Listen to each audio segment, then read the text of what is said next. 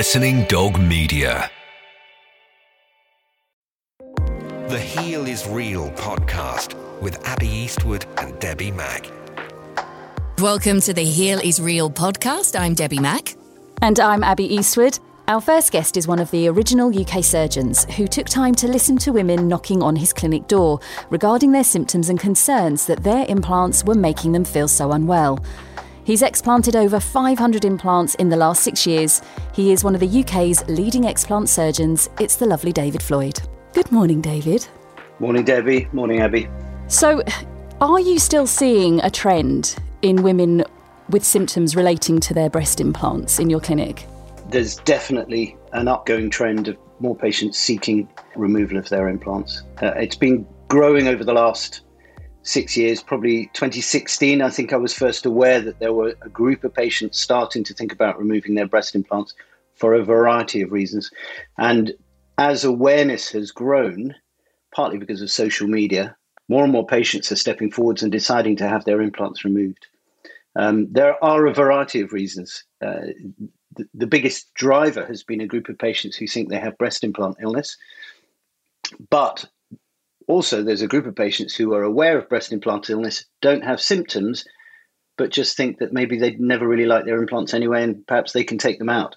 So it covers a whole range of patient types, but this group who feel they have breast implant illness are by far the greatest number. And I see 5, 6 or 7 patients a week, new patients who want to remove their implants. So in your experience, what are the most common symptoms of BII? So we have looked very carefully at this, and we analysed our first 100 patients. And the most common symptoms were, number one, aches and pains, just general arthritic type complaints, achy joints, achy back, achy neck, fingers, shoulders. Second most common symptom was chronic fatigue. And some patients describe having to sleep much longer than usual throughout the day, having to sleep mid-afternoon, struggling to get out of bed. I've actually had patients who were doctors who had to stop work because they were so tired they couldn't carry on with their job. Third symptom is brain fog and memory loss. A curious symptom, but patients seem to describe it as struggling to find the right words when they're speaking, forgetting simple things like appointments they've made and dates and things like that. The fourth symptom is mood disorders, anxiety and depression. Fifth one was hair loss. So it's quite interesting. Quite a few patients describe hair loss, which of course can be a symptom of the menopause as well. But there are a group of patients who aren't menopausal, who have implants, who are losing hair. And then finally, there's a big group of patients who describe dietary issues, food intolerance, dietary upsets, etc. So those are the main symptoms, and there are others, and it covers a huge range. In fact, in the literature, there are over 100 different symptoms described as potentially part of the breast implant illness phenomenon. And when your patients have explanted, do they generally come back to you and say that they feel better after they've explanted if they have had the symptoms that they thought were related to their implants? So what's amazing about this condition and my experience of removing breast implants is that the overwhelming majority of patients come back incredibly positive having removed their implants. Many of them describing a dramatic change of their symptoms. I've had a husband in the clinic sit next to his wife and said, she is a transformed person. It's like I've got my wife back. It's extraordinary. And that's a third party making an observation on a patient. It's not subjective. It's not in the mind. It's a really physical change. And I think the thing with some of these symptoms is one by one, they seem fairly mild, but when you add them all up in an individual patient, they're really physical symptoms, and they really change people's capacity to do ordinary things. And every single day I see patients come into my clinic, they look at me in the eye and they go, it's the best thing I've ever done. I just feel completely different. It is an invisible illness, really, because I deteriorated very rapidly. And it wasn't until probably about a month or two before I explanted that I started to look really, really ill. But for a lot of women, they look okay and they're going to the doctors and they're having tests and the bloods are coming back as normal and the doctors are sending them away saying, no, you're absolutely fine. Yeah, and that's been the problem. I mean, we need to be aware this issue has been here since the 1980s. It was recognized back then as a problem, and as a result, America stopped using silicone implants, and then all the studies showed there was no link. But the problem then and the problem now is that no single symptom is strong enough to warrant a diagnosis of any type. That's the problem. And so you don't quite make the diagnostic criteria for rheumatoid arthritis, or for other types of arthritis, or for Sjogren's, or for scleroderma. You just don't, the symptoms just aren't quite big enough to make a firm clinical diagnosis. And therefore, the symptoms are just seen as non-specific, and therefore no disease label is attached to them. That's the main issue. But if taken all together, a whole group of symptoms in a single patient, it can be quite life-changing.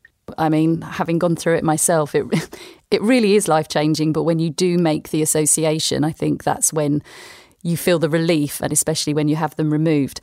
Now, obviously, we had a chat before you came on the podcast, and you said to me that you do get patients that come in and ask you if you think that BII, breast implant illness, is a real thing. So there are many skeptics about BII, and many surgeons and physicians consider it that it's all in the mind, it's all psychological, there's nothing physical about it. But just the fact that I see patients at their wit's end, they've been to the doctor, they've done all the blood tests, all the tests are negative, no one can attach a diagnosis to their symptoms, and they come in and they say, well, the only thing left to test is whether it's the implant or not, so let's take the implant out. And I always say to them, listen, there's no guarantee you'll get better. We can't promise anything. But very often they have a set of symptoms which match the last 100 patients I treated. So, I quite often will say, well, look, all these patients definitely were better off after they'd taken their implants out. So I think we have no choice. Of the 500 patients I've treated, only one patient now has wanted to put implants back in. The other 499 would never, ever do it.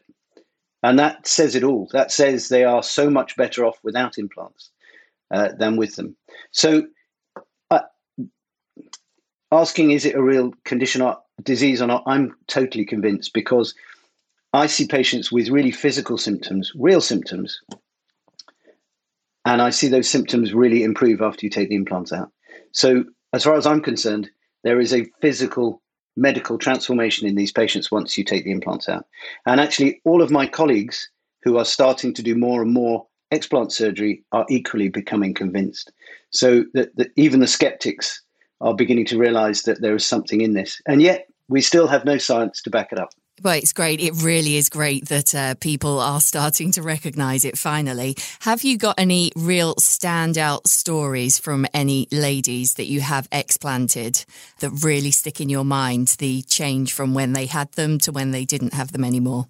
So, interestingly, I had one patient recently who showed me a video that she had taken the day before her explant surgery, where she was describing her life and her general fitness. And she was saying that she basically slept 10 hours a day. She slept 8-9 hours at night time, another hour and a half in the daytime.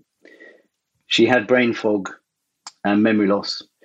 She would make an appointment to go and see the dentist and then think it was on the wrong day and change it, and then realize it was on the right day. And she was just confused in her brain and struggling to hold together normal everyday plans. And then she had her explant surgery. And then she sent me a video 2 weeks later, just 2 weeks, trying to describe what had changed.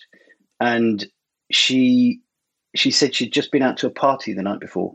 And she said the idea of going out into a social environment and holding a conversation with strangers would be completely alien to her before her surgery. But actually, she has the energy now. She sleeps 6-7 hours a day. She has a full busy day, charging around, running around with her kids. and even to go out to a party in the evening. And she was just highlighting this as an extraordinary turnaround in the space of 2 weeks, having spent 3 or 4 years prior to that almost housebound, not feeling sociable, unable to go out. Now, as a doctor, I find it very hard to attribute that transformation to a simple silicone breast implant. So I can't work out what's going on that causes that kind of transformation. But I hear that sort of thing from patients all the time. And I don't understand it either. I don't think we've quite worked out what the background condition is that's causing this. Yeah, and that's why, I mean, it would be great if there could be some more studies on it to maybe try and see if we can work out why this phenomenon happens, because it doesn't happen to all women. That's the thing, isn't it? It's not, some women have breast implants for years and are absolutely fine. And it is a small minority of us that have this reaction to breast implants and go through this type of hell, really. Yes, it definitely is a smallish proportion. We obviously don't really have the data. I've done my best to estimate how many patients might get breast implant illness out of what data is available out there. And I think it's in the order of 5%, maybe, probably less than 5%. But there are a lot of women out there with breast implants. In America, 400,000 breast augmentations a year in America. Take that back 20 or 30 years. I do wonder whether there are women that will suffer with breast implant illness to the point where they deteriorate rapidly and they have to have their breast implants out, and whether there are a group of people that are suffering low-level symptoms where they have the brain fog and they have the fatigue, but it's not to the point where it's really interfering with their life. So they are just putting it down to busy lives, menopause. But would they actually feel better if they were not in? But they'll probably never find out. No, that's a very interesting question. I guess the obvious answer to that is there must be. There must be loads of patients still out there with low-grade symptoms that haven't made a connection, think it's just normal life. And obviously, if we could just do one little blood test and say, you have these symptoms because of your breast implants, so let's take them out, wouldn't that be nice? But we don't have it. We don't have a biological marker for this condition. I know. I mean, that would be amazing. And I've been talking to some research colleagues. I know some very clever professorial type doctors who do lots of research on things, and we've been trying to work out how can we look into this in a manageable, affordable way, so that we can get some form of answer out of this. Because we've got a self-appointed cohort of patients who want answers. And if we could just find the right tests to do, who knows, we might come up with something. So let's talk about the controversial subject of whether the capsule should come out or not. Now, we are going to be talking about the capsule in detail in a future episode, but just to cover it quickly, for anyone that doesn't know, the capsule is what is formed around the implant by your body to protect it, basically, from the foreign object. Now, some surgeons say it can stay in post-explant and others disagree. So what is your stance on that? So this is a very interesting and controversial subject. Actually, the whole breast implant illness journey began for me when one of my own patients, who I'd put her implants in 10 years ago, came to me saying, I've been really unwell. I wonder if I've got breast implant illness. Can you take my implants out? And I knew her very well. And I thought, sure, if that's what you want. So I took her implants out, did an uplift.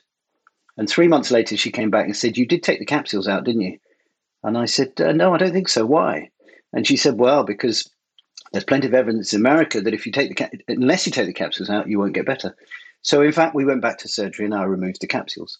And that was the first I'd heard of a concept of removing an implant capsule for health benefits. And obviously, subsequent to that, patients came one by one saying, but I want a total capsulectomy, or the so-called en-bloc capsulectomy, which is essentially the online term of a total capsulectomy. And for many years, we would consider that once you remove an implant, that capsule just gets reabsorbed and disappears. But the reality, it doesn't. You go back a year or 2 years later and it's still sitting there. And when you take the capsule out and send it to the lab to be assessed, every single capsule sample, they identify silicon particles within the scar tissue, and they identify inflammatory cells associated with foreign material. And so essentially the capsule appears to be a block of tissue with inflammatory cells in it and with foreign body silicon particles embedded in it.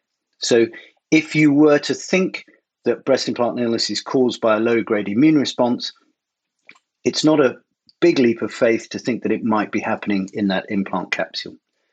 And therefore, to my mind, it makes sense to remove it, because then all the silicon-contaminated tissue is removed, and you've removed as much of the potential stimulus to a low-grade immune response as you can. We've lately been aware, of course, of the rare lymphoma, BIA-ALCL, breast implant-associated anaplastic large cell lymphoma, which has been linked to a particular type of implant. And if that develops, it develops in the capsule. So if you really want to try and reduce patients' risk of developing that in the future, it feels like removing the capsule is the right thing to do. The operations are very different, though, aren't they? You have en bloc, or you can have an explant surgery. From my understanding of it, an explant surgery is very straightforward. You just reopen the incision, take out the implant, but an en bloc procedure is much more complicated and more lengthy, isn't it? That is totally correct, yes. If you want to take an implant out, it takes 15 minutes each side. You literally open the breast up, pull the implant out, stitch it up again. It's very easy. And 5 years ago, every patient having implants removed, that's what we would have done. But if you want to take the capsule out, then it's a little bit more complicated, because you have to peel the capsule off the inside of the breast. You have to peel it off the surface of the pectoralis muscle, or if the implants are under the muscle, you have to peel it off the ribs, and you have to peel it off the undersurface of the muscle. So that can take up to an hour each breast, and it comes with more complications. There's a higher risk of bleeding. There's a small risk of causing what's called a pneumothorax and letting a bit of air into the rib cage where the lung sits, and you get a partial lung collapse. That's obviously not a good complication, but it's relatively easily managed. And the surgery just takes longer. So it's longer under general anesthetic, and you cause a little bit more scarring on the inside. And if you're not careful, you can get some breast tissue distortion. So for all those reasons, we as surgeons would have chosen not to do it unless there was a recognizable benefit. And that's where the problem lies, because there is no clear evidence that taking the capsule out confers any benefit to the patient. But we have a situation where the patients feel that that is the right thing to do and are requesting it. And some surgeons feel it comes with unnecessary complications and therefore shouldn't be done. My feeling as someone who's done a lot of this is that taking the capsule out is the right thing to do, for the reasons I've explained. So since 2016, when you did your first explants, have you seen a change in how the industry is in regards to breast implant illness, and if it's a real thing? Well, so as we've discussed, the whole concept of breast implant illness has gained traction since 2016, and now increasing numbers of patients are coming forward wanting their implants removed because they think they have symptoms of breast implant illness.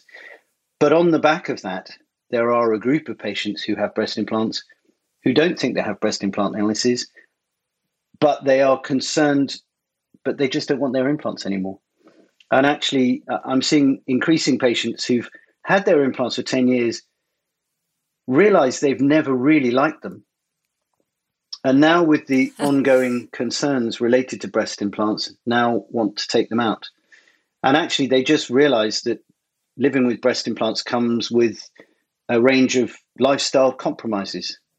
You don't hug strangers. You don't sleep face down. The implants are always there. However well they're done, patients are always aware of them.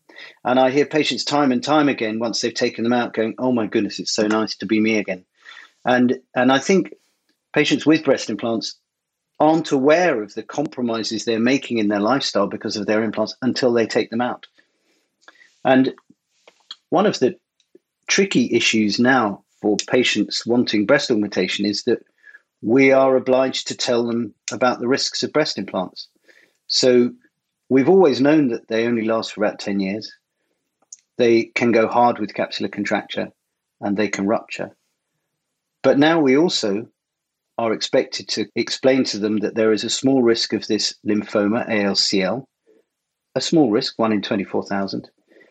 There is now a notification from the FDA in America that some implants can cause another cancer called squamous cell carcinoma, and we're obliged to tell them about that small risk, even though we haven't quantified that risk. And then we're also advised to inform patients of the risks of BII. So once you've listed that catalogue of potential complications of implants, you can imagine that there are a group of patients who will at that point say, okay, maybe I won't have implants after all. So I think the market is changing. I think we are moving away from big implants and fake breasts. There is a general trend away from large breast implants. I think most surgeons across the country will say they're using smaller implants now for their breast augmentations. Women also tend to have a fear of what they're going to look like after the surgery. Some have had their implants in for years and, are very concerned that they're going to be left with what I was told by one surgeon as Spaniel's ears.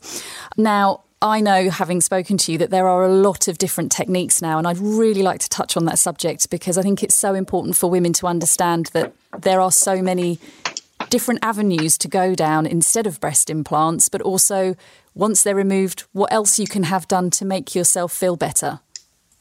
Yes, and that for many patients is a very big cause of concern. At the start of this whole evolution, I saw many patients who were desperate to get their implants out because they were unwell, but their biggest fear was, but what am I going to look like? And of course, at the time, I hadn't done many explants, and therefore it was quite difficult to reassure them how they might look.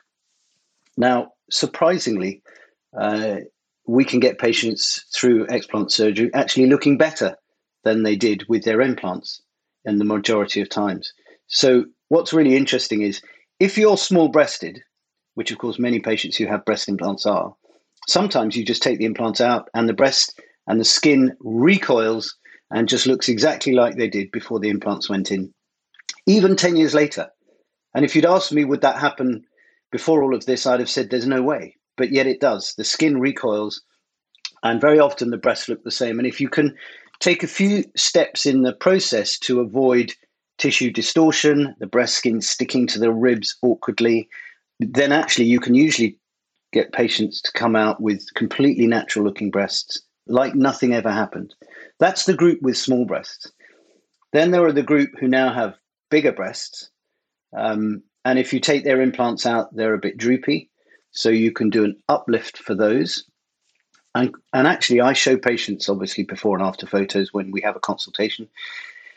And to be honest, by the time patients come to have their implants out, many of their breasts don't look great either. Sometimes the implants are a bit high, the breasts have dropped a bit, the whole shape isn't ideal.